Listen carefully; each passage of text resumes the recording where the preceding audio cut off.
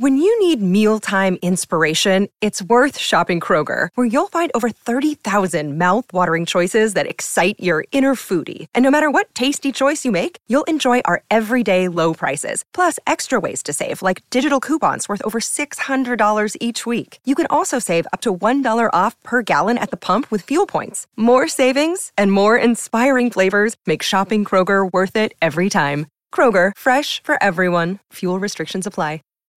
When you need mealtime inspiration, it's worth shopping Kroger, where you'll find over 30,000 mouth-watering choices that excite your inner foodie. And no matter what tasty choice you make, you'll enjoy our everyday low prices, plus extra ways to save, like digital coupons worth over $600 each week. You can also save up to $1 off per gallon at the pump with fuel points. More savings and more inspiring flavors make shopping Kroger worth it every time. Kroger, fresh for everyone. Fuel restrictions apply.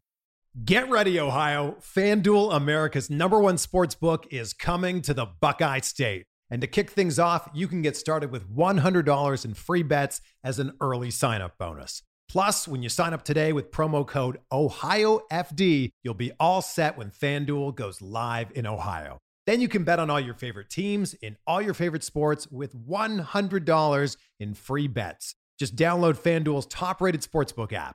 It's safe, secure, and super easy to use. Ohio, this is your chance to get in on the action. Join today with promo code OhioFD. Make every moment more with FanDuel, official sportsbook partner of the NFL. 21 or older and present in Ohio. Bonus issued in non-withdrawable free bets that expire 7 days after FanDuel accepts its first real money sports wager in Ohio, 1/1/23. Unique user identity verification required. Offer ends on the go live date. Restrictions apply. See terms at sportsbook.fanduel.com. Gambling problem? Call 1-800-GAMBLER. Hey guys, it's Mike. As you know, I adopted my pup Rocky from a local rescue. Now, when people asked me what kind of dog Rocky was, I was always stumped. I used an Embark dog DNA test to decode my most puzzling questions about Rocky. You can also learn about your dog's inner secrets with Embark, the highest-rated dog DNA test. Unlock over 350 breeds and screen for over 200 genetic health risks. Save $50 on a breed and health kit with promo code KIT at EmbarkVet.com. Again, that's promo code KIT.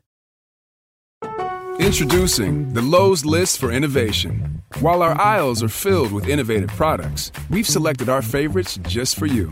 Like the exclusive Whirlpool washer with industry-first 2-in-1 removable agitator. We love this washer because you can customize any load. And with other smart features to streamline your laundry routine, this product is a must-have for families. Shop the full Lowe's list of top picks at Lowe's.com. Lowe's, home to any budget, home to any possibility.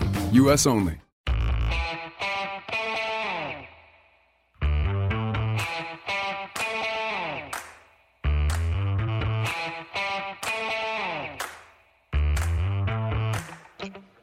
All right, it is film study for week 6. We're going to take a look at the defense because either way, you win by 20 points or 2 points, it's still a win.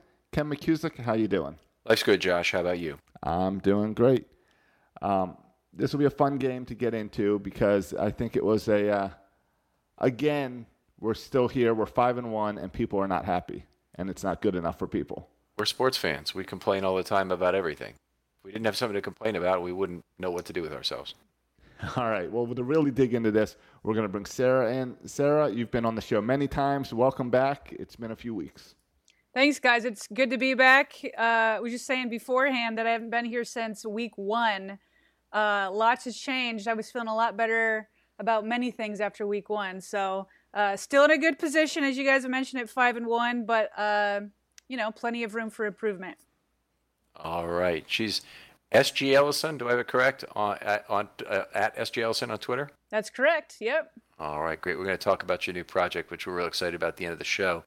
What does the bye week mean to us right now? Going into this, get a week off. We get Pittsburgh after that, which for starters is fantastic that it just happened to work out that way, especially considering that the Steelers have that Thursday game later in the year against us. The Ravens in the John Harbaugh era they're 10-2 in the regular season coming off the bye. So there's no doubt that under John Harbaugh, the Ravens do well when they have an extra week of preparation, they have an extra week of rest. The Ravens were very fortunate in where the bye got moved because of the Titans game. So Pittsburgh got the short end of the stick there. But it's going to happen to everybody. Everybody's going to have to be dealing with COVID. The Ravens just had to do it with Brennan Williams, who didn't even test positive. So, but no doubt this bye comes at the right time. And you couldn't ask for anything more as you go into a big AFC North showdown to see who's going to become the king of the North, at least midway through the season. Yeah, huge deal. Obviously, the Steelers got some bad injury news in the last 24 hours or so with Devin Bush out for the year now. Just had surgery for his knee. Another ACL injury. There's been a lot of them this year. What about the Ravens themselves, though? Are they kind of limping into this bye from your perspective? I mean, they are, but, I was thinking a lot about what Calais Campbell said in his post-game interview. And he says it's moments like these that championship teams are forged. And a lot of people kind of rolled their eyes at that and said, well, you guys are playing nothing like a championship team, which is true at this point. But it got me thinking about last year, 14-2. And after those 2 early losses, the Ravens just cruised. They cruised. I mean, they beat good teams, playoff teams, but they never got punched in the mouth. They never got punched in the mouth until they went in and played against the Tennessee Titans, and they had no counterpunch. And so, I'm buying a little bit of what Calais Campbell is selling, that I'm okay with these types of games happening if the Ravens use it to serve as a wake-up call.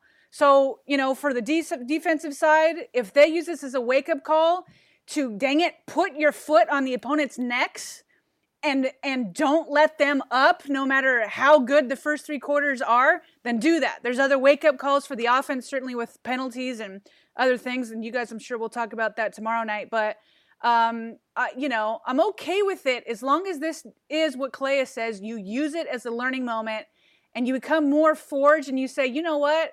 We got punched in the mouth, and we still figured out a way to win. Yeah, I mean, I don't think I'm even as down as all that in terms of where the Ravens are right now. I mean, there's a lot of variation week to week. This was not a game that I think was ever really in doubt until about the final 4 minutes. Yeah, they scored a touchdown on 4th and 9, right? They had the 18-yard touchdown floater into the end zone. Two best cover corners, 2 of the best cover corners in the entire league are right there. And neither one of them can somehow make a play on that football, which is really weird. It's just an oddball of a play that nothing could be done about that.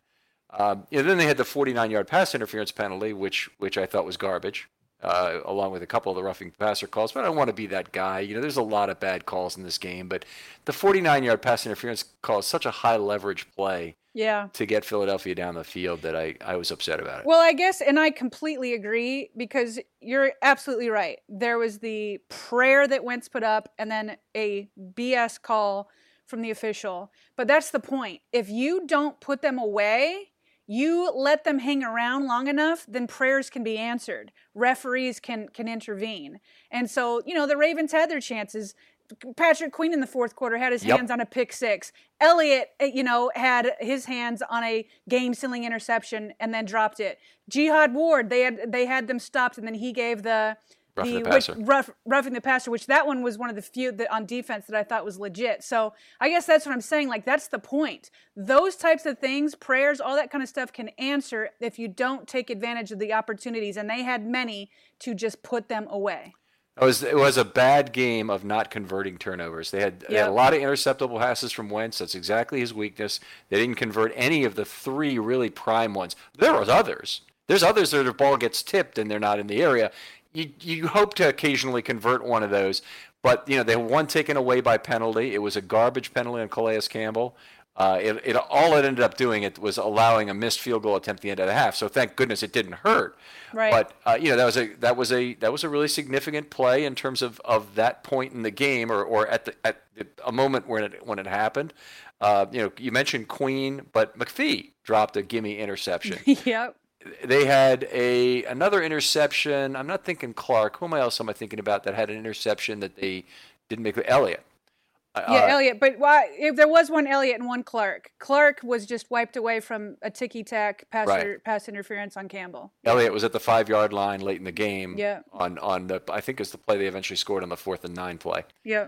So anyway, a lot of obviously chances went by the wayside. This isn't something the Ravens can do, and that's one of the concerns I have about them is, are they turnover conscious enough? They've had the most forced fumbles in the entire NFL and the most recovered fumbles in the entire NFL. Both good, and 12-7 is not an unreasonable relationship of forced fumbles to fumbles recovered to say they were lucky. Mm-hmm. But I am concerned that they've only got 3 interceptions, and this is known as a team that has a great secondary, is all set up for tons of interceptions. Clark has already lost 2 to penalty this year, but the 3 interceptions is towards the bottom of the entire NFL. Yeah, I don't know if that I'm ready to use the word concern. Look, I am here to get these defensive guys on the jugs machine. Okay, So you can't ever say I don't want more interceptions. I certainly would love to see them, and they had their fair share ready for them against the Eagles. So Carson Wentz is going into that game was the most intercepted quarterback in the league. So you want to see that. Having said that, it isn't a concern for me because the Ravens are so good at the forced fumbles, and they're number 1, Ken, as you know, in the league in turnover differential. So it's hard for that to hit concern level for me. Yeah, I guess the common thought is that the fumbles are more luck in terms of the recovery, and that's the traditional analytics view, whereas the interceptions are not. And I don't completely buy it because I think there's a luck component to interceptions too, particularly just how the ball gets tipped. I look at the passes defense to interception ratio because all interceptions are passes defensed. So it's really how many of those passes defense do you need to get a single interception. And if you have a ratio of about 5-1, you're normal in the league. If you have 3-1, you're very special defense that's extremely ball conscious. The only guy I'm worried about right now getting started, and then I think once he does, he's gonna collect a number of interceptions, is Elliott. He needs to get. He's been a guy who is clearly the defensive playmaker right now on the team, or one of them. Mm-hmm. And there's no reason on earth why he can't become a guy who is vulturing interceptions regularly. He's in the right place, terrific speed, playmaking ability, gets the football, a second man, all the good things that he's done so far this year. But he needs to get on that interception thing. He needs to start getting a couple cheap ones so he can get a good roll going. And then I think he's going to take off in terms of his career. Yeah, he had it this time. I'm sure we'll talk more about it. I was in love with Elliott's game against Philadelphia. Yeah, how could you not be? Yeah. Wow, what a game. Yeah. Let's talk about the game itself a little bit. The voracious pass rush is, I think, what really did it for the Ravens. It obviously staked them to their big lead in this game in a lot of things, in a lot of ways in terms of field position and other ways. But, they were playing light in this game, which is one of the big factors. And they went into this game, Brandon Williams is out, but also Derek Wolfe was out, which left them with only 4 defensive linemen active that they could activate, only 4 on the roster. Okay, and I'm not counting Jihad Ward because that's garbage. He doesn't ever play on the inside on rundowns, and that's where the fear is. Right. Okay. So, coming into this game, first of all, they could have activated Aaron Crawford from the practice squad without any particular cost to it. They didn't do it. A little surprised by that move, first of all?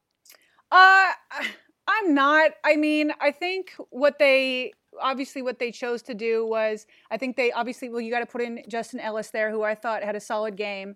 And then, obviously relied on Campbell to pick up some slack. And then also in there kind of is Matabike and Washington, who are both, rookies. I get what you're saying. It's only 4 defensive linemen. If you have an injury, it's a big problem. It's a big problem. It's a big problem. So I see what you're saying. But it didn't set off any alarms for me. Okay. So the one thing I looked at, and I was kind of optimistic about it, was that the Philadelphia is a very light team, meaning they were down a tight end, and he's their good blocking tight end. That's Goddard. Mm-hmm. And so they came into this tight end, and they did bring up Kroom, who ended up scoring a touchdown in the game, but he's not thought of as being a particularly great blocker. And in order to go heavy against the Ravens, they had to go to a 6th offensive lineman, which they did on 4 occasions. Mm-hmm. But they're not a team that was really built to play power football. And obviously the offensive line itself is not a strength. So you wouldn't figure they'd be able to necessarily play power football. But I always look at that, and hey, sports fans always have to worry. We talked about this already. I was worried about that. Yeah, and you know, you're really good at checking those, practice squad call-ups and, you know, who's there both on the offensive and defensive line. And more often than not, I've seen, you know, John Harbaugh take some chances. I remember him doing it a few times on the offensive line last year. He did it here. And I don't know if it played into it that they knew that the Philadelphia offensive line was hobbled itself. Oh, yeah, they Maybe, do. you know what I mean? Like, so that may have, like, bolstered his confidence. Again, you do run the risk that there's going to be an injury. But, you know, I'm sure that they had a little bit more confidence that things would be okay with what Philadelphia was going through. Yeah. Looking back at the times they have not had Brandon Williams, and this is the first game of the non-Michael Pierce era where they have not had Brandon Williams in at least since 2015. Right. But Brandon Williams, they played 7 games without him. They've given up 1,156 yards on 226 carries. That's 5.1 yards per carry and 165 yards per game without him. And I just want to throw by comparison out there because 1,156 yards, that doesn't seem. The 2000 Ravens allowed 970 yards the whole year. So. Now, well, what I like to look at with the comparison, which I think brings it even more into, or for me anyway, it brings it more very much into light, is okay. So Brandon Williams, the first time he missed a game due to injury was 2017. So I look at the games 2017 that he was in and the games he wasn't since 2017. Mm-hmm. The Ravens essentially give double the rush yards per game when he's out. It's 87.2 rush yards per game to 160. I know against Philadelphia they gave up 194, which is even worse than what the contrast had been in the past. Having said that, if you're just talking about a feel for the game, some of those games that Williams was out, it just felt like teams were just like gashing constantly 8, 9, 10 yards, just like these big things, which didn't really happen. It was more, a lot of trickery plays that got the Ravens that just kind of got them off. So when I went back and I looked at the box score and I was like, holy cow, 194 rushing yards. It didn't feel like that to me. And I think it was because, you got the 75-yarder on the Sanders run, which the entire team bit going after Jalen Hurts. He was basically used as a decoy. So there's 75 yards there, and they're important 75 yards. But if Brandon Williams were there, would he have been fooled also? Let me just say, probably the answer is no, but Ellis got pancaked on the play by the two guys who were blocking him. So he was a very significant part of gashing the middle of that defense, was getting him down. Now, there were good blocks in level 2, too. So I'm not saying it would have not gone all the way, but would have not gone for, as it did before. But Ellis was definitely beaten on that play. But the other thing I would encourage people not to do is to take the approach that you just take out the biggest plays. If it just wasn't for the 74 and the 26 and the 20 and it was a lot of plays. They gave up a 74-yard play, a 40, a 26, and a 20 in this football game. No. That's fair, and that's why I was purposely trying not to say take away because I think that's dumb. Yeah. Like, take away Lamar Jackson's 37-yard touchdown run. Okay, well then the Ravens lose. You know what I mean? So I was trying not to go down that. What my point was, and you already answered it, is that I'm not taking it away. I'm saying, would Brandon Williams have gotten, tricked also? You're saying no.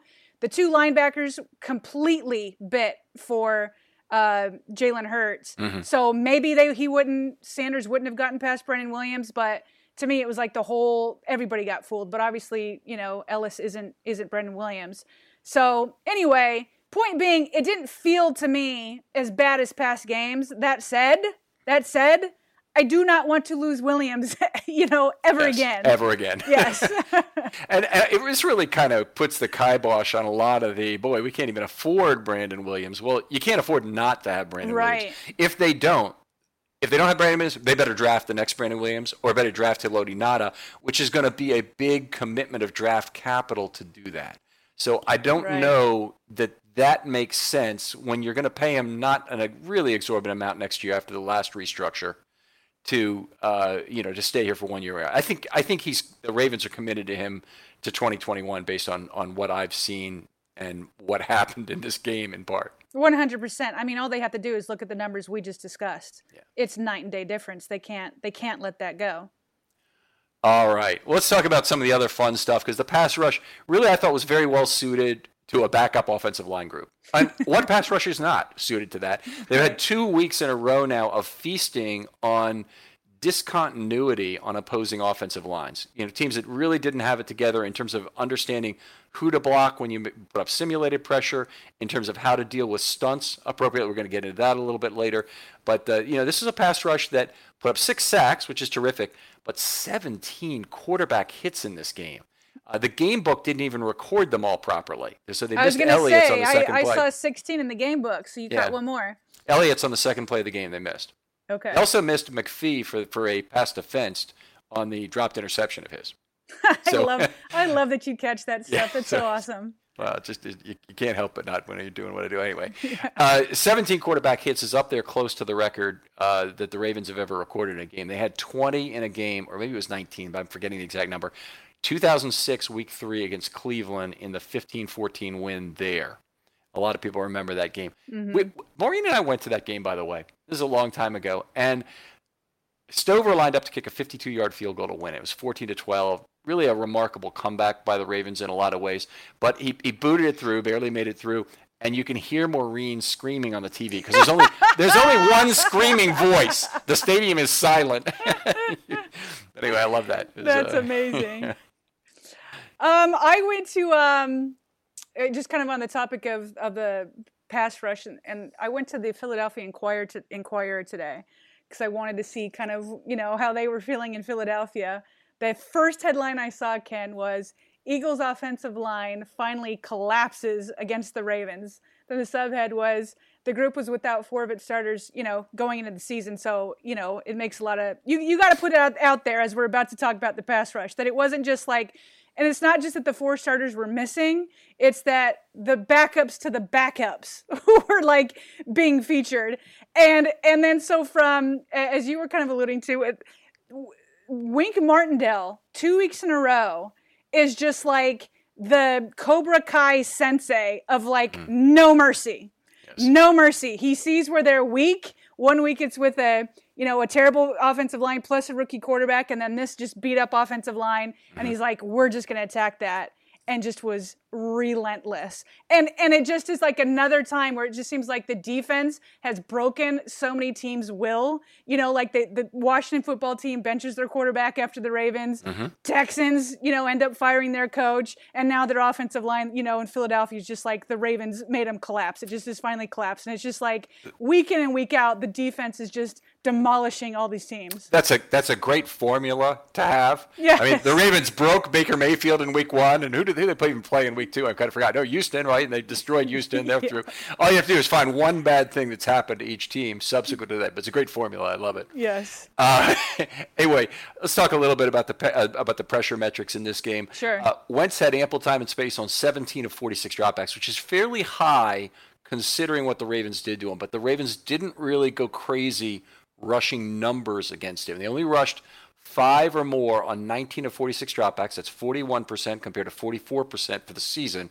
So it was really more with scheme than with numbers that Martindale really attacked them. By the way, 40% high, 41% 5+ rushers. That's high for most teams in the NFL. It's very high, but it's not high for the Ravens. It's him just dialing another day. Back. Yeah, it's just another day in the world of Wink Martindale. There you go.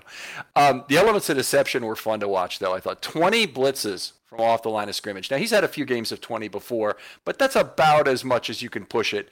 That's really remarkable. There's a lot of singles in this game, not too many doubles. A couple important ones we'll get to, but that was interesting. 7 stunts in the game. This was remarkable. 7 stunts, 6 quarterback hits, and 1 pressure. Didn't get any sacks on the play, but those 7 passes only went for 14 yards with 2 completions. So wow. Consistently effective stunting. I thought there were some great stunt partnerships I witnessed in this game. In particular, the relationship between Bowser and Calais Campbell, just wonderful. And consecutive plays, It's like 438 and 435, maybe of the fourth, or maybe I have the time not exactly right. But the first one, Calais Campbell set up Bowser for a stunt through the A-gap. The second one, Bowser crossed the face of the right tackle and gave a loop to Campbell around that left end, or the offensive right end, for a quarterback hit or a pressure, one or the other. In either case, it's great to see that back and forth action going on. Wouldn't surprise me if those were ones called by Campbell at the line of scrimmage, because he's been on some videos and whatnot that says he usually has the ability to do that as long as there's not a blitz called behind him, where he has to kind of respect what they're trying to do with getting the blitz home. I love that. I love that too. You talking about this, it reminds me, like, coming out of this, of course, this was another pressure-filled game, but they did it with a different formula than they did against Cincinnati, where it was, all the defensive backs were getting sacks and quarterback hits. And what I really liked in this one, and again, I have to remember who they were playing against, but it's a good starting point, is I liked seeing the big guys finally being the ones to get the sacks and the quarterback hits. I mean, all the guys on the line, I'm talking about, the outside linebackers plus Campbell and Jihad Ward, those 5 sacks and 9 quarterback hits from them. And then Patrick Queen added, 2, and then Marlon Humphrey got 1. But it made me really, happy to see it was the big guys doing, because you don't want to have to keep coming up with, it's fun to have the quarterback, blitzes or the safety blitz, but I want to see it from the big guys. So, seeing that, and then you talking about the partnership between Campbell and Bowser, that to me is what I want to continue to see moving forward. Oh yeah, me too. And they didn't have Derek Wolfe in this game, who's a great stunt partner for everybody in theory. So that would have been a lot of fun to see on the other side. Maybe with Matabike as a normal kind of a thing that can happen. But if I'm Campbell and we just had this game here where I'm next to Bowser, I'm asking Wink to put me next to Bowser. On the north guy. I don't know if you can, or it's a function of where the tight end is, or if the Ravens even really worry about that too much, since they've got 2 great Sam linebackers who can both drop to cover. But it's one of these things that it's a big advantage to be on the same side as that player and really have options to stunt with that. Well, and surprise, surprise, like, how much better are we talking about Tyus Bowser in a contract year? Yeah. Like, this is just a recurring theme, but better late than never. Yeah, I mean, it's fine. Honestly, if he had his breakout year last year, it still would have been expensive to sign him. They would have had an option to do it. But if he has the breakout year this year, they can try and get it done right now. He hasn't broken out so much that, and with COVID looming, I would think there's a reasonable value on the table they could make that would allow them to sign him. It's waving goodbye to Judon when they do it.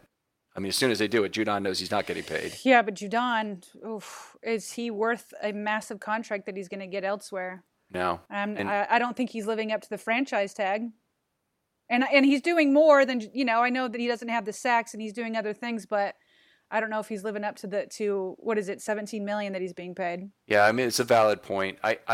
I'm not as down on Judon, and he certainly had a huge contribution to this game. In fact, more than one. Yes, he did. But yeah, it's a real question. He's been off and on. If you look at his aggregate pressure numbers, they're still pretty good. But I agree, he's not exactly who we'd hoped for. They're using him a lot in a role that may actually minimize his value. So I'm not sure he's really happy with what's going on right now. When he's dropping to coverage a lot more, I'm not sure he's really happy about that. So. Anyway, they're doing some other things with him that would say he's getting the opportunities. They drop him off the line of scrimmage and allow him effectively to pick his gap to stunt through. It's not a stunt, but to blitz through. Which is, I think he must love that. But when he's asked to drop to cover, he probably says, why am I doing this? What am I, this is just restricting my value next year. Yeah. Well, I don't know. We'll see. I mean, he may be unhappy with it. I don't know. He never gives off a vibe. He always seems like a team player, willing to do whatever.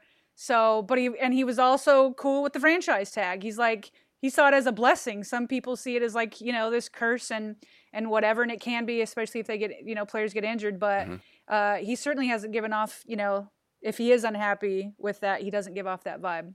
Yeah, I feel the same way about that. Always very professional player, very good teammate. Let's go back to the rush a little bit. They had 8 drops of 2+. Those are simulated pressures that they really helped against this team. 8 deceptive blitzes in the game. I wish the answer were that it was a really better total result, but that included the 50-yard pass to Hightower, so it was 67 yards on those 8 plays.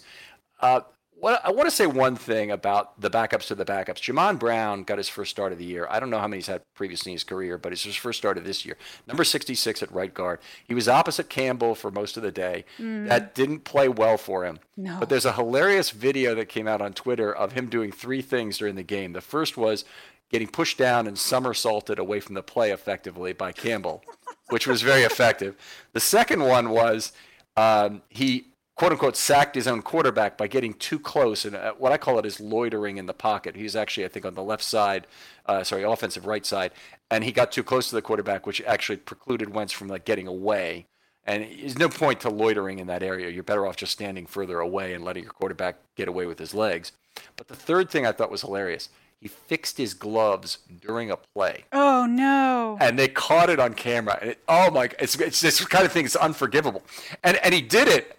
And then he realized he was doing it. And he stopped and he looked for a block. It's the worst thing. Oh, my gosh. That's really weird thing. I'll send you a little link to that if No, did you retweet it today? I did retweet it. I yeah. literally brought it up as you were describing it.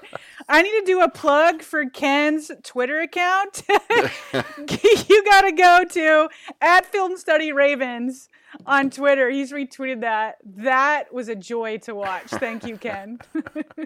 Fun stuff. Anyway, what else we want to talk about here? We talked about the interceptable balls a little bit. I think we're good on that. Why don't we talk packages? Okay. All right.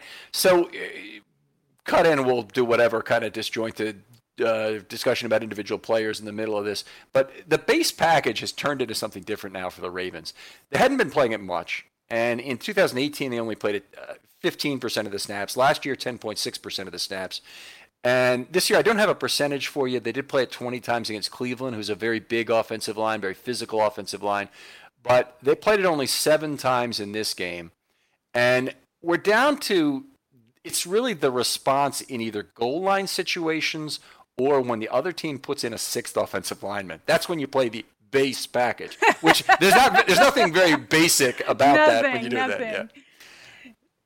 So anyway, they mostly play the nickel, and you may remember the 4th and 1 play. Yes. The Ravens are actually in the nickel. They didn't even bother to go to base or to put a different defense on the field or whatever. And I think it got stopped maybe for a measurement before that play on 3rd and 1. I might be wrong about this. Might have only got measured on 4th down. But anyway, the Ravens, if they wanted to, could have changed their defense. They just stayed with the nickel. And they had 2 outside linebackers in a down stance with 2 defensive linemen, which is really, you do it as best you can. That's how you just line up as best you can when you're light like that. But they completely stuffed it. Those 2 plays, the 3rd and 4th, this is the one they do turnover on downs, right? Yes. Both of those were, to me, Calais Campbell. The first one, clear as day, he handed it off to the running back, tried to go up the middle, and there's Campbell with your boy here that you've just tweeted about. I already forgot his name. Jamon Brown. There you go, Brown. And he just was getting pushed back. The running back had nowhere to go. He had to, come back out and then try another gap. And then by then another one had already filled in. So to me, that was all Campbell. And then the next one was Wentz tried to do a quarterback sneak. And the middle of the line didn't budge. Move. Yeah. And, I want to give credit to other people too. It's a sea of green, so it's hard to know exactly, but it doesn't, you know that Campbell's in the middle of all of that. Yeah. I think he might have gotten credit for the tackle on the second one too. So anyway, he did so much in this game. We'll probably have to talk about him at some point on this. Let's talk about other packages. So the base, they played the 7 snaps. They only got, I think it was 6 yards on 7 snaps. And it was 8 yards on 7 snaps. So 1.1 yards per play. Jumbo nickel, they did 4 times. There's no logic to exactly when Wink puts the jumbo nickel on the field that I can tell. He did it against 11 personnel. He did it against 12 personnel. And I think he did it once against a 6-man line. So I think what they're just trying to do with that is to try and show that they might respond differently by package depending on what you put on. So it's not like any offensive coordinator is going to know if I put 3 wide receivers and 1 running back on the field and 1 tight end, the normal 11 personnel, that the Ravens aren't most of the time going to respond with their standard nickel, but they might respond with the jumbo nickel. In that case, what do I do? Or, how do we deal with that? Jumbo nickel could also be a way that they're trying to get Patrick Queen opportunities. So if you tie up additional guys at the line of scrimmage and you only have 1 inside linebacker, that still might create more opportunities for Patrick Queen to run unblocked along the line of scrimmage and make plays. So it may be a concession to his physical gifts. Yeah, if that's the case, I'm all for it, man. That guy is so quick and can knife through these little gaps. So yeah, I'm all for setting him up for more playmaking. Do you feel like we're getting the same experience that the scouts got watching Queen's progressive tape at LSU last year? Because the thing on him was he'd hardly played at all. Right. And he must have been making tons of mistakes because he's still making tons of mistakes at the NFL level. So we know we heard about his progressive improvement during his final year at LSU, which is his first real significant playing time. And then they draft him 28th, which I kind of thought was a reach, frankly, at the time. But the Ravens are happy with the pick, so I get happy with the pick. And then they, obviously he made all the mistakes he did in the Kansas City game. Even though we were seeing flash in other games, we certainly saw a lot of mistakes in that Kansas City game. And yet every week he seems to do something new better. I mean, it's the improvement, and potentially in part because the ravine was so deep, the improvement every week is like very visible in his play. This week he had a great coverage of the running back 35, Scott, in the end zone. That was just terrific. I can't imagine him doing that before. I mean, let's put this in perspective too. I think you're making an excellent point. Tyus Bowser, we're just talking about, finally coming on in his 4th year, and I don't know how many years he started in Houston. Do you know, before he got here? I don't know the answer to that. Yeah, I don't know. My guess is it's probably at least double what Patrick Queen got, because Patrick Queen wasn't even a starter, last year at LSU at the beginning of the season. So to put in perspective that he has 6 NFL games under his belt with not a full season, not even a full season of starting in college, and this is the result. Yeah, you live with those mistakes as long as you see improvement. And I think as long as you just every week make 1 mistake less, just don't repeat the same mistakes, because as you said, the upside is just to the point that people are saying Rookie of the Year, after the Cincinnati game. And if he had the pick 6, against the Eagles, it would have been another, told you, Rookie of the Year or Defensive Rookie of the Year. So, but yeah, I think that's a good point that the scouts kind of going through it and watching him progress last year with the mistakes, but his tremendous ability and the same thing going on this year. What I also like to do is, and I know there's coach speak at pressers all the time. I like to think that I know John Harbaugh pretty well. After I've been to every single one of his press conferences or listened to him, whether it was there or live. I also did a podcast on his entire family. And I feel like I know when he's BSing. Oh, and sure. When he's legit, he legit loves Patrick Queen. And I think he's serious when he says Patrick Queen is getting better and learning, about the mistakes more and more every week. Yeah, I agree. And, he goes out of his way to describe things at a different level. So that's the tell I look for. But I have a Harbaugh BS meter as well. Yeah. And when he's talking about any player, and he goes, yeah, he's played great. We really like this about him. He's just using a formulaic coach speak where he's picking out one thing he likes about a player, saying something about that, and then fulfilling the need to answer that question so somebody can write a story. Yep. That doesn't sway me at all. It's when he says things about Clark where he's alliterative and he says he's bold, brilliant, and brief. When he's calling plays. Because he's clearly thought about it and it's impacted him in those ways. Yeah. Yeah. So he's effort went into that, but his job is to not reveal too much to the media, obviously, but the media also has learned his games. And yes. Yes. All right, let's talk a little bit more about packages here. They played the standard nickel on 26 snaps. That was their plurality defense. They played, well, actually, the dime as well. They really missed Brandon Williams when they played the nickel. They gave up 10 runs for 146 there. Yuck. That obviously included big on 14.6 yards per carry, as if it could get worse than 10.8 overall. But, the subset is going to be worse than that. And then they played dime, and they had 26 snaps of that. What I liked about this was how Jimmy Smith took a different role in the game. So Averett started, played 5 snaps, and got hurt. And I have not heard anything about the severity of Averett's injury today, by the way. I've been analysis. It's not good.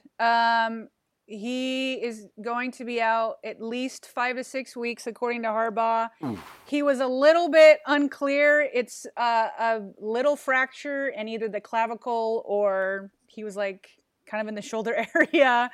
And then he was asked if Averett would go on IR, and obviously there's different, rules with that. Yeah, 3 weeks. Yeah, and so he said, yes, he will be put on IR.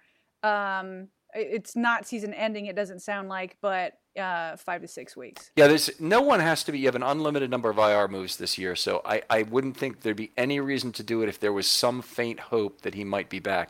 Now, if the player has surgery, there's probably no reason not to put him on IR. He's not going to be back.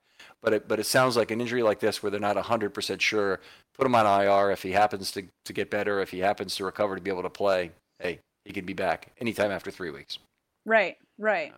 So, but, it's just what the Ravens say. I mean, you can never have too many corners, and this is exactly why. We've got Averett now on top of Tavon Young, Iman Marshall. All 3. Am I missing anybody else? Yeah. So, and at this point, Jimmy was kind of considered when the Ravens re-signed him for, what was it, like $3.5 million, kind of as a luxury. And now he's like... Now he's essential. Yeah, now he's essential. I mean, he's an essential worker. Yeah. He's an essential as the fourth quarter to start the year. And that's why, corner, I really didn't want him moving to safety at all. I said, leave him off the field. Find the other guy. Maybe that's Geno Stone. Maybe it's, somebody else you've got. And, it could be... You move Levine back to playing some dime, but whatever the case, figure out who your third safety is going to be that you're actually going to use in your dime defense, and don't have that be Jimmy because there's too much additional injury risk, and he's too important as the fourth corner. Now, Averett played well, and I thought maybe we can get away with this and have Averett be the fourth, but not now.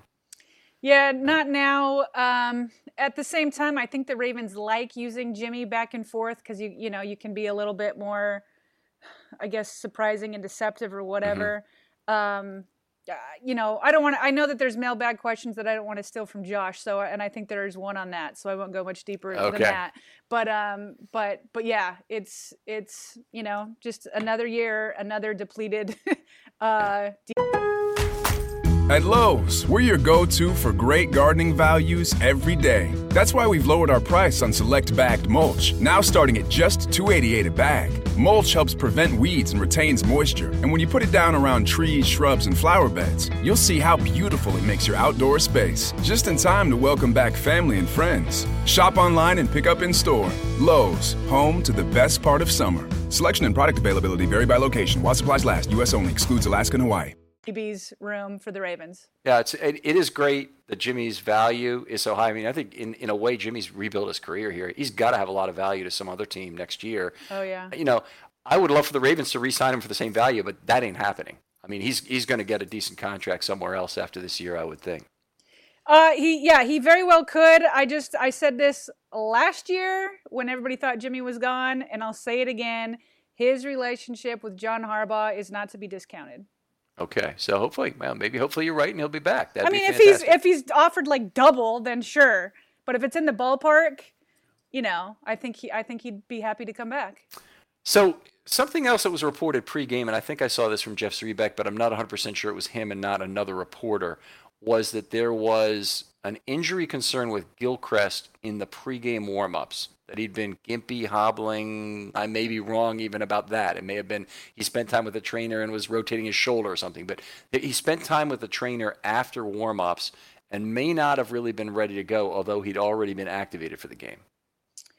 Yeah, I didn't see those tweets from Jeff. What I did see today from Jeff was that, people were asking him who they think what the Ravens will do. He gave lots of answers, but one of them was to just bring Gilchrist up with Averett going on IR. So I think wasn't he already activated to the 53, Gilchrist? I thought he was, but maybe I'm wrong. Well, I got to look into it. Okay. So anyway, I agree because he's been at a minimum. This would be the second PS call up if that's true, and then no doubt about it, he's getting activated. I would think because he can only be activated twice.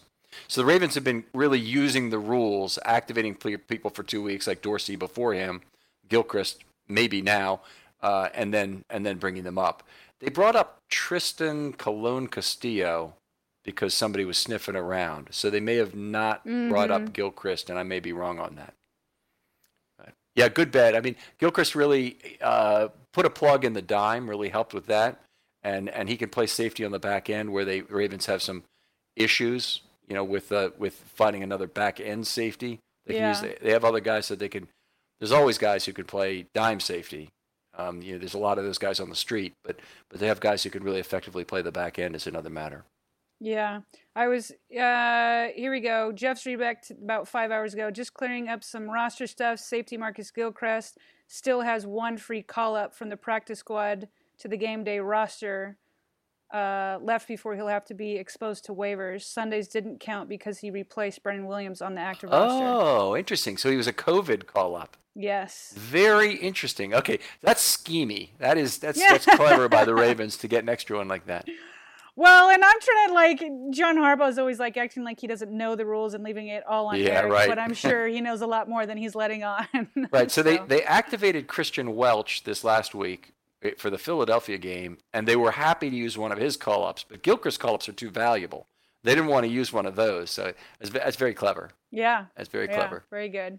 Okay. Let's move on here a little bit. All the defenses basically worked. All the pass rushes worked. We talked a little bit about that. Individual player discussions. Let's talk about that. And what we've been doing on the show, and Sarah, this may be a little bit different since the last time you were on, but name a player, you make some comments about them, I'll make some comments about them, and then I'll name the next. All right, I'm going to start with Deshaun Elliott. I said at the top of the show that I loved his game. And I'll pick out one play in particular that I loved, just loved. So obviously he had the forced fumble, and after the game, he said that he had watched about 2 hours of film of Marlon Humphrey and his punch-outs and his strips.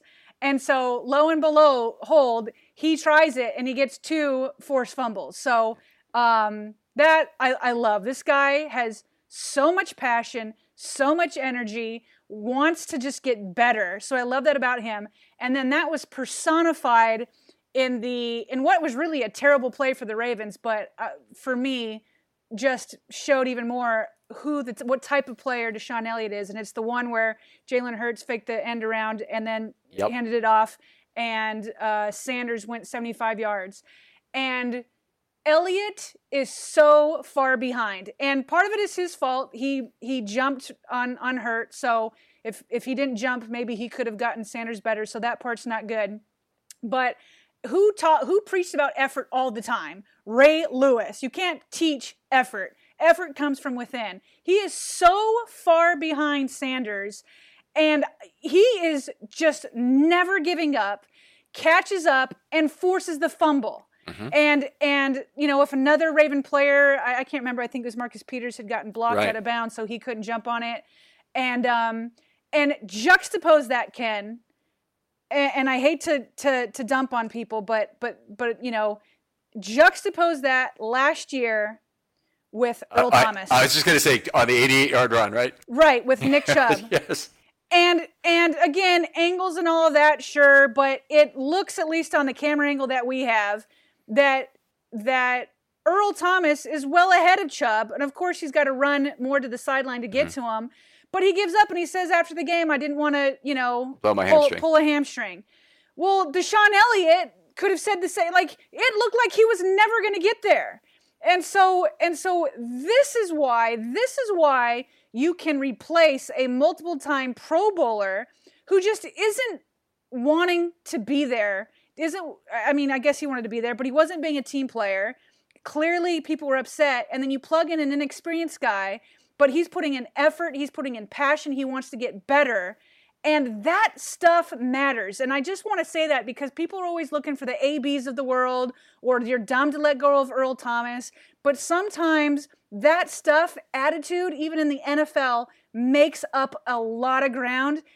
I already love Deshaun Elliott. I'm so happy for him. He's been on IR for 2 years. I'm so happy for him to have this little bit of a breakout year. But I just that's the type of stuff I like to show my kids. And I already like Deshaun, but now I'm even more on that boat. Okay, me too. And it reminded me of a couple plays in Ravens history. I don't know if you remember this one, but they played at the Saints in 2014. And they won that game. One of the big early plays is Lardarius Webb ran across the field to knock somebody down at the 1 yard line, and the New Orleans Saints did not even score. The Ravens ended up stopping on 4th and 2, I believe, from on that drive. But it was remarkable, and that effort was really worth it. I love to see it too. And Elliott, it was just one of several really great plays in this game for Elliott. Very unheralded play is the Hail Mary at the end of the first half. You want to talk about punching the football out. He had to punch that about 4 times before Fulgham finally gave it up. Yeah. And then it popped up in the air slightly enough for Clark to pick the ball off. We got it all, unwound by the penalty. But if that ball is caught, that penalty is declined, and it's a touchdown at the end of the half, and the game is a different story, or a different position at least. Besides that, Elliott was in there, caused the pressure that caused the PD that resulted in the pass for -6 on the second play of the game. Okay. So that was great. He had the near interception. I don't care what you think of the fact that he didn't catch the ball, which obviously wasn't good, but the fact that he was in position to make that play is terrific. That he was the guy who got to the spot. I mean, one of the criticisms about Elliott in college was that all of his interceptions were easy. Nothing's easy about interceptions. You get in the right place at the right time, and you have to convert a high number of them. And a lot of them come because they're on deflected passes that are spinning, and they're hard catches to make naturally. And that's why they get dropped so often. But you see players, and even Ed Reed, he dropped his fair share of interception opportunities. It's just he was in position for so many. Yeah.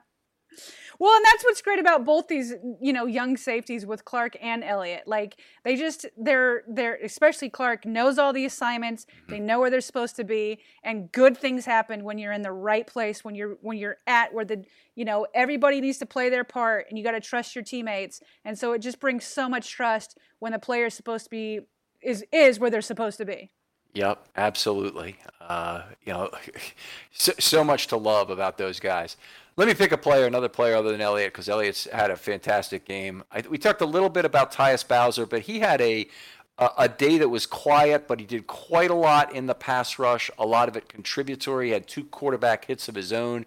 He set up a Campbell stunt that created a pressure there. He dropped to cover 11 times from the line of scrimmage. So it's not like he gets as many pass rush opportunities as the other players. Had a good year last year. He's having an even better year this year, I think.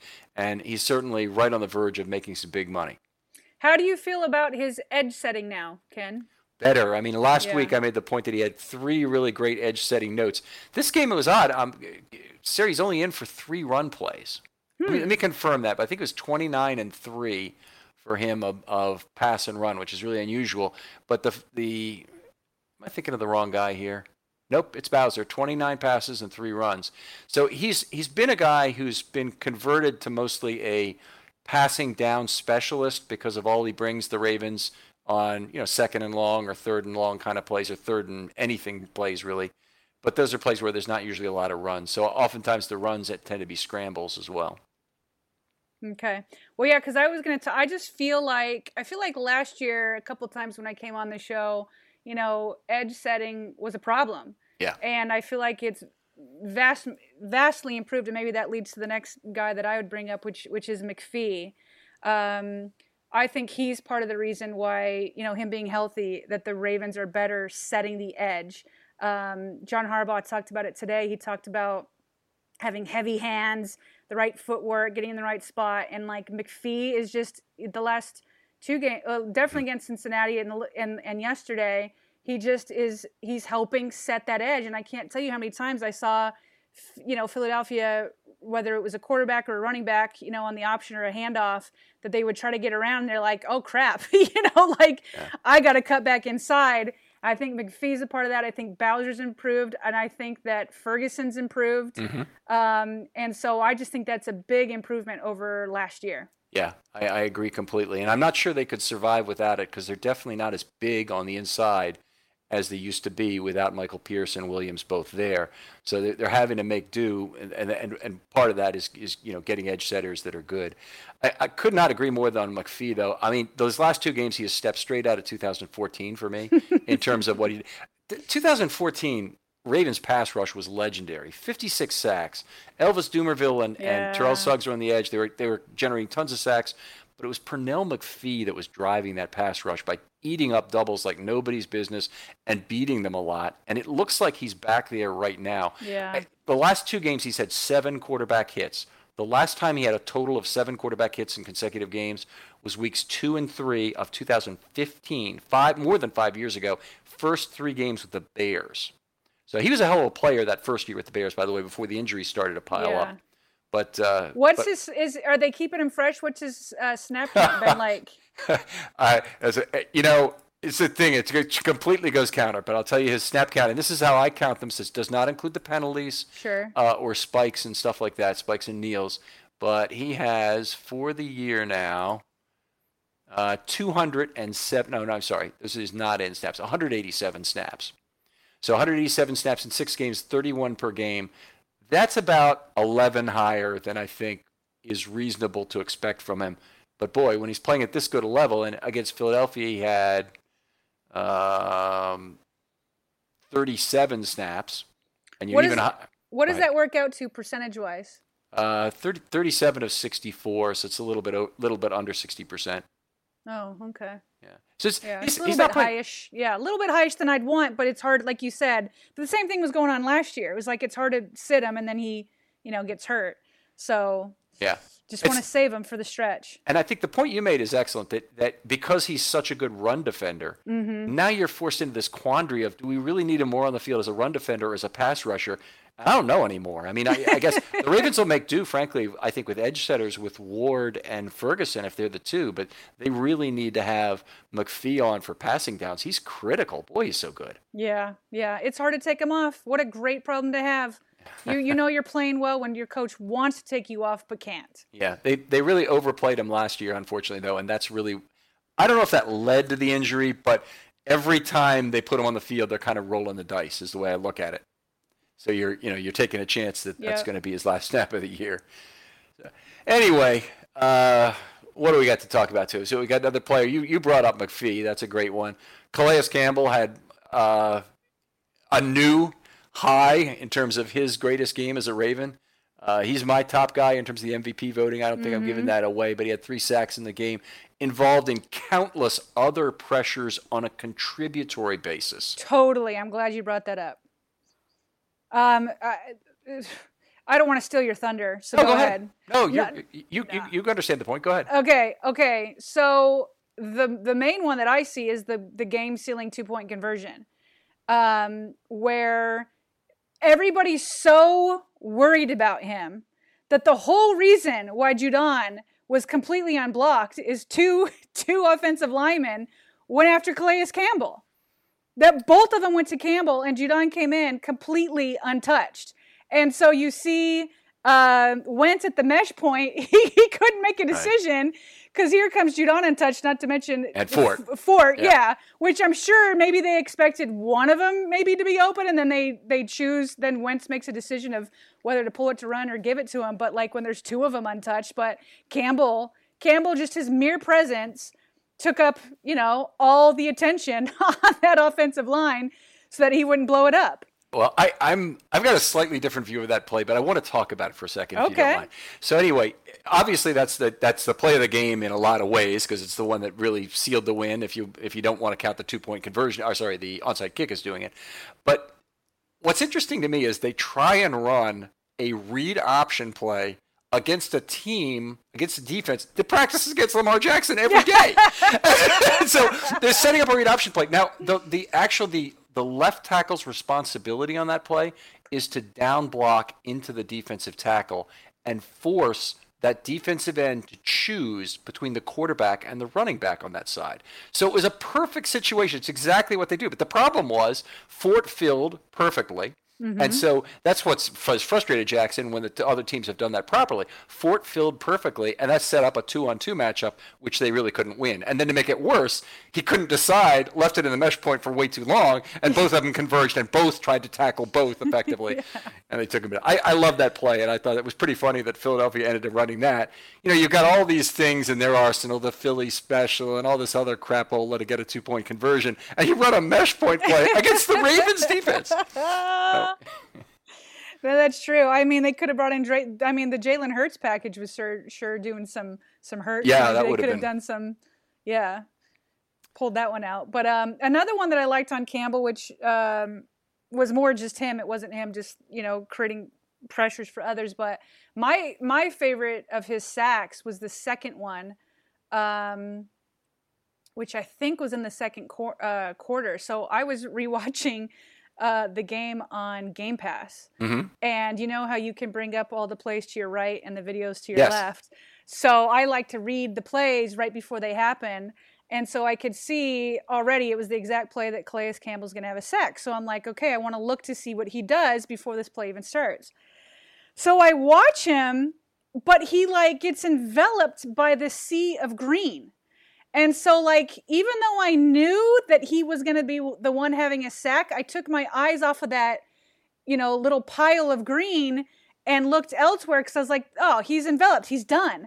And then it was out of a scene out of a superhero movie where he just busts out of this, pile of green where, two guys are on him trying to stop him, and he just pushes through and still gets Wentz. I was just like, this guy is a man among boys. Yes. He was unstoppable. He definitely was. He used his length very well in that play. If you don't mind me describing just in Please a little do. bit of what but he went into the right A gap between Kelsey and Jamon Brown. Jamon Brown, the much maligned on Twitter player, and Jason Kelsey, the only starter left standing for the Philadelphia Eagles. So pretty good alignment. Hell of a lineman, in fact. Right. So he went in between those, and when he's the underneath guy on a stunt, his job is to basically attract a 45-degree angle block from each of those players if he can, and that takes the attention, allows someone to stunt. If one of them peels out, as Jamon Brown did on this play to block another player, and I'm forgetting who it was that he blocked on the play, that'll leave him with a tremendous advantage. And in this case, Kelsey had him. And you can watch the play. Watch the play again tonight after Rolf maybe. And you'll see that Kelsey basically has him at an angle where he's turned 90 degrees. So the direction that Campbell has to go directly to the quarterback, Kelsey doesn't have any ability to block him like that. He's the door is open already. But that's how absolutely devastating Campbell is as an underneath stunt player. Is he dictates that by first contact, he dictates the angles of those blocks be extreme so that when one of them peels off to have to take another assignment, the remaining guy is dead against Campbell. So the Ravens are going to have so much fun using more stunts of that type this year. I'm excited about it. But it was fun to watch. Boy, he was fun to watch all day. Very high effort player. Yes. Kept going. Well, first of all, I'm excited to go back and watch that play, but I want to see it with coach's film. Does that come out tomorrow? Does that come out tomorrow? It'll be tonight at midnight. Tonight at midnight. Okay, well, it's about an hour away from where we're recording, so maybe I'll be up. But it's really phenomenal with his length and size. It's that could actually be a detriment to not be able to get leverage, and I just don't know how he does it. He's just a unicorn. He just is able to use it to his advantage and bust through everybody. It's really impressive, especially at his age. He's still going. He's remarkable. I mean, he's played 5 straight seasons of between 77% and 80% of snaps. The Ravens needed him. They had a game, they were all light, but it's not just that they were light on the defensive line with only 4 guys. Right. It's the guys who they were. They had, Justin Ellis. He's hardly ever played a significant number of snaps, certainly not in recent years. They had Washington, who's barely played in the NFL. He's played 15% of the snaps this year. And they had Madubuike, who played his first NFL action last week. And now you have to try and get through a game with 4 defensive linemen like that. Right. And the guy who made it work was Campbell by stepping up with either 79 or 80% of snaps in this game, which is his largest percentage as a Raven so far. 100%. I just want to say one other thing, which isn't completely, positive, which we've been so far. Obviously, he's a beast. I will say, I feel like leading up to this game, one of the reasons that the Ravens signed him was to get more pressure on the quarterback up in the interior, so that hopefully the edge defenders would have more success. I felt like prior to this game, he hadn't done it as much as you would like when the Ravens signed him. And so I want to see this continue. And like you said, there's great partnerships going on that he's doing. And so I want to keep this going when it's not Brown that he's against. Yes. You know what I mean? Keep up the pressure up the middle. And I think that will help tremendously on these pass plays. All right. Yeah, looking forward to it. And I think we're just starting to see the stunts coming, frankly. And it seems like sometimes less is more with the stunts. So it's like one well-planned one is better than twisting all over the line of scrimmage. Right. It used to be something I would see in Marvin Lewis teams is they'd run 2 stunts on plays a lot of times. And it got to be too much. But it seems like what Campbell has a lot of savvy, and if they can isolate properly and get him exactly the right spot. Wolf is similar. Madubuike's got a tremendous big boy role, so a very quick player. So he could be a player who could be either, I think, a good over or under guy. But there's tremendous potential on this team, much more than I can remember in any Ravens team in a long time, really since Trevor Pryce was here. Let's get it done. All right. Any other players you'd like to talk about? I think I'm out. Do you have any more? I mean, there's other guys I guess you could talk about. Barack Pine against the time limit. I want to make sure we have time for the mailbag. Yeah. Stars of the week. Do you want to talk those? Yeah. I mean, well, we kind of talked about all of them. You cannot give the star on defense to anybody but Campbell. Mm-hmm. We just talked about him.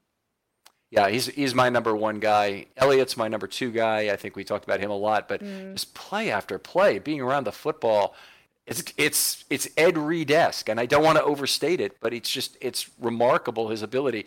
Ed Reed, 2008, if you remember, is just forcing fumbles and intercepting the ball at will. I mean, it's his ability to be around the football right now is really remarkable. Humphrey is doing a lot of that same stuff. Humphrey hasn't had the interceptions either. I guess he did have one in week 1, right? But otherwise, he's been mostly a fumble machine. This might be the first game where Humphrey doesn't make my top 3, and it's not like yet. But they had so many busted coverages, and they got lucky. They got lucky from that very first drive. There were some busted coverages, so that didn't get talked about too much, but. That's something that I hope that they figure out. Harbaugh contributed to communication on the back end. That usually is what they say. But yeah, not having Humphrey or Marcus Peters in our top 3, you should always have one of them, right? It seems it. So at least they have been. And so you want to make sure that they get that cleaned up.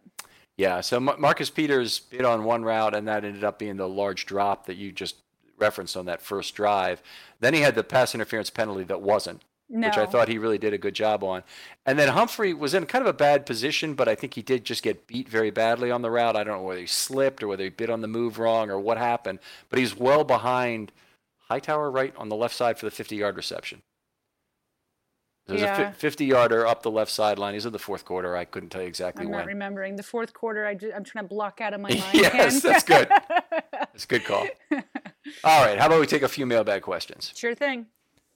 All right, Film Study Mailbags, your chance to interact using the hashtag Film Study Mailbag. All right now on the Film Study Mailbag, we're getting in a lot of compliments on our new logo, Ken, that we rolled out today. And then along with that, a few questions. So first up is Raymond, who's saying, is the pass rush still the biggest trade need at the break? You go ahead, Sarah. Well, I mean, if we're talking about on defense, or are we talking about in general? Listen, on defense, yes.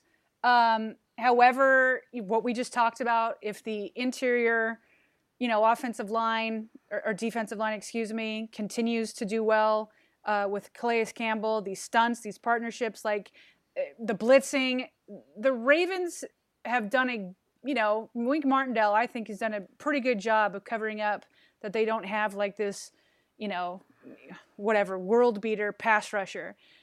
So yes, I think it is on defense. I, however, am more concerned on the offensive side.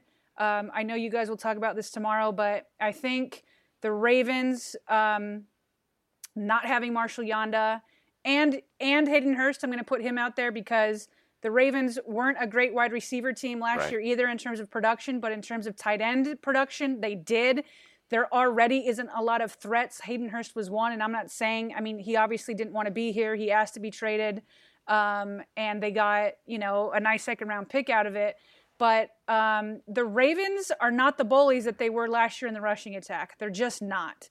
And I don't see that changing. So to me, one of two things needs to happen. They either need to become bullies, but I don't see a bully at right guard on the roster. I'd be happy if we were getting a B grade at right guard right now. And Ken, you're the one who does the grading. I'd be thrilled. Yeah, I don't think we're even at a B grade. So I'm not asking for Hall of Fame Marshall Yanda, but I think a B grade, level would do this, team a tremendous amount of good. And I think they need a threat, whether it's another tight end or another receiver or just increasing Duvernay or whatever. But, I'm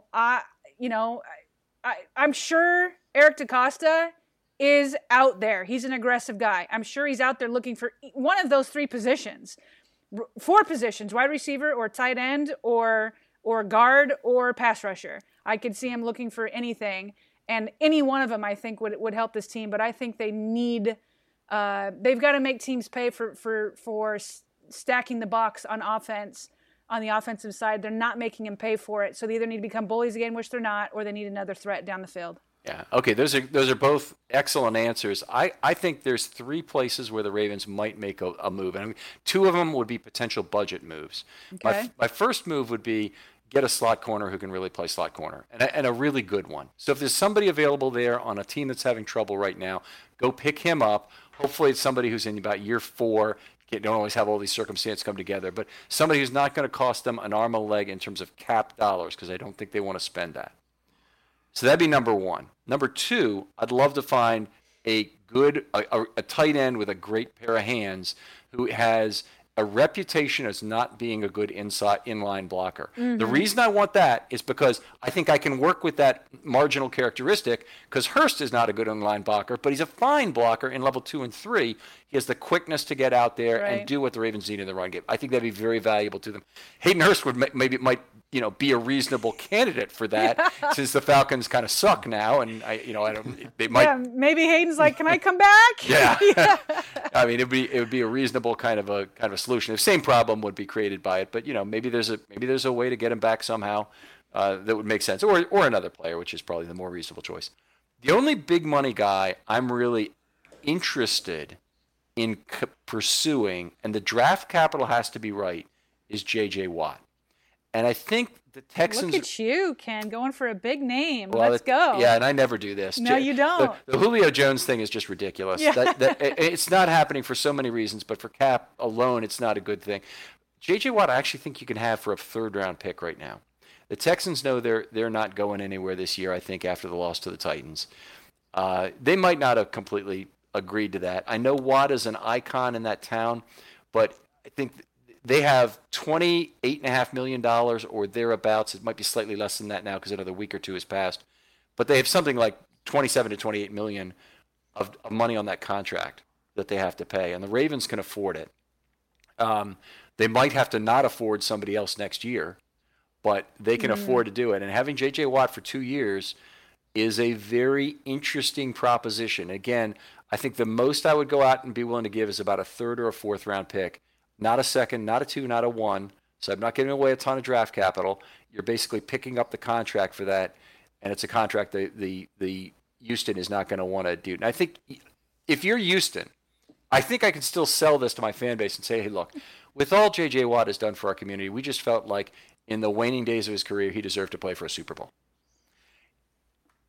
I think, listen, if the Ravens brought in J.J. Watt, I am here for it. I'm trying to remember, okay, if Bill O'Brien was still there, maybe Eric DeCosta could get away with the 5th round pick. That guy's like giving away, all these amazing players. But the offense is playing inconsistently. So, it still can boom. It's a boom or bust offense still. And so if you're having a defense that is already, heading into the game, number 1 in points per game, and then you add J.J. Watt to that, then it's like you have an excellent defense with, an above average offense. And I like that. I like that going to the playoffs. So I look at you bringing out these big names. You usually poo-poo all that kind of stuff. So, yes, I do. But you saw the affordability, and I still think Houston fans would be upset, but I don't care. I'm not a Houston fan. Yeah. All right. Let's move on to Adam, who's wondering if you saw any personnel changes in that fourth quarter to explain why Ben bent really, really far. Let me just say the Eagles won by the big play in the fourth quarter. They had a 50-yard pass when the Ravens blitzed. They had a 49-yard pass interference call that wasn't. They had a roughing the passer call on Ward that some people are going to say it was okay, some people are going to say it wasn't. We don't need to talk about that. They had another prayer that was thrown up on 4th and 9 right into the maw of the devil, apparently, or more or less, with Humphrey and Peters both there, and somehow that ball didn't get played by a Raven. There's so many things that had to go wrong. All those 2-point conversions had to work out the way they did up to the last one. They jumped all of the hurdles in the 110-meter hurdle race before tripping over the last one. That is an excellent analogy. I have nothing else to add. That was a perfect answer. All right. Bobcat wants to know, Harbaugh said some guys were playing overzealous. Was that directed towards Peters or Jimmy Smith? I thought, I can go back and listen. I thought he was talking specifically about the play where they faked with Jalen Hurts and then gave the ball to Sanders. I think he was specifically talking about that play because he actually was complimenting Elliott, because he was saying Elliott and some of the linebackers were overzealous going after Hurts. So I don't think he was saying that like in general. And I can go back and listen, but my interpretation, he was talking about that play in general, and I think that play specifically, and I think he was right. Huh. Okay. No, I didn't. I did not have an interpretation of that. Was Queen on the field for that run? I got to look for a second. So that's where is that? Okay, there's the RM74 right there, second down play, and Queen was on the field. So I don't know. I actually, he's the player I can't remember what he did on the play. And I'll have to go back and watch it again. I just feel like I remember all the second line just totally biting on the fake. Biting on it, yes. All right, well, that does it for the mailbag today. Continue to get your questions in as we will focus on the offense tomorrow, and that seems to always send in more questions this year.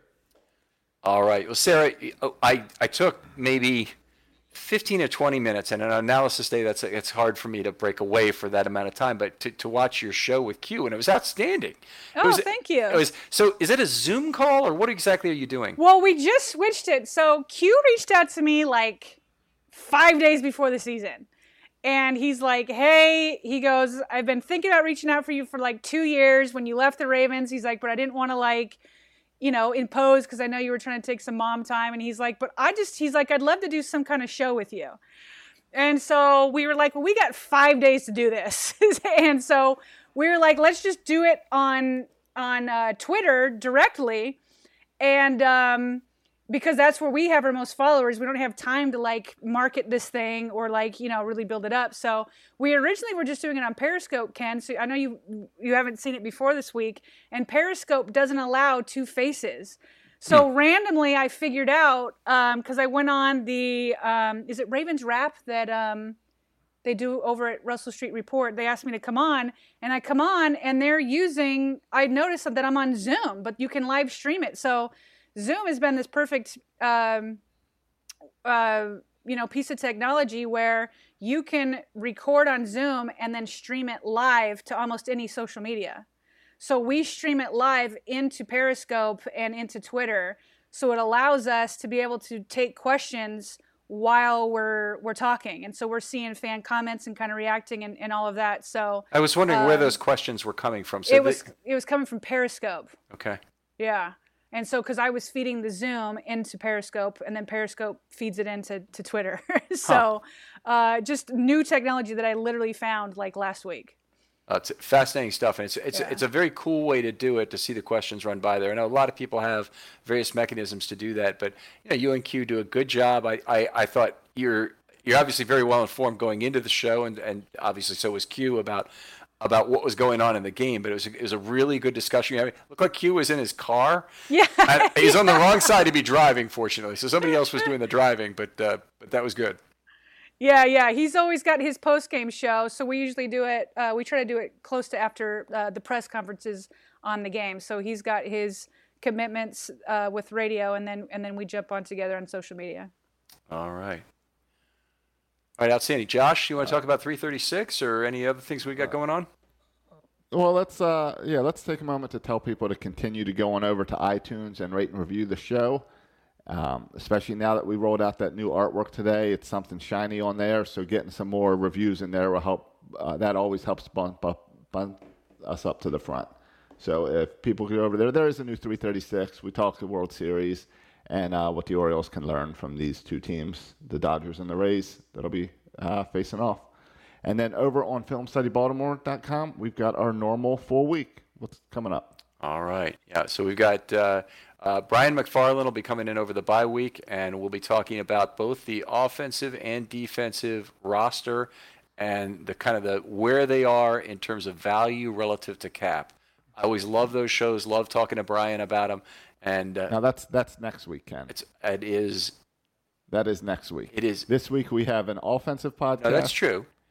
And we have a by the numbers. I have to always go by when the thing is released. You're correct. Yes. So we're recording it this week to be released next week. There you go. Next Tuesday, next Wednesday, yes. All right, very good.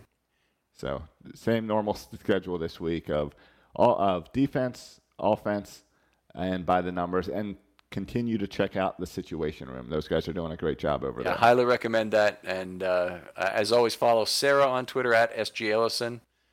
And me at Film Study Ravens, and Josh at Josh Shiroka. That's it. Yep. All right. All right. We'll talk next time.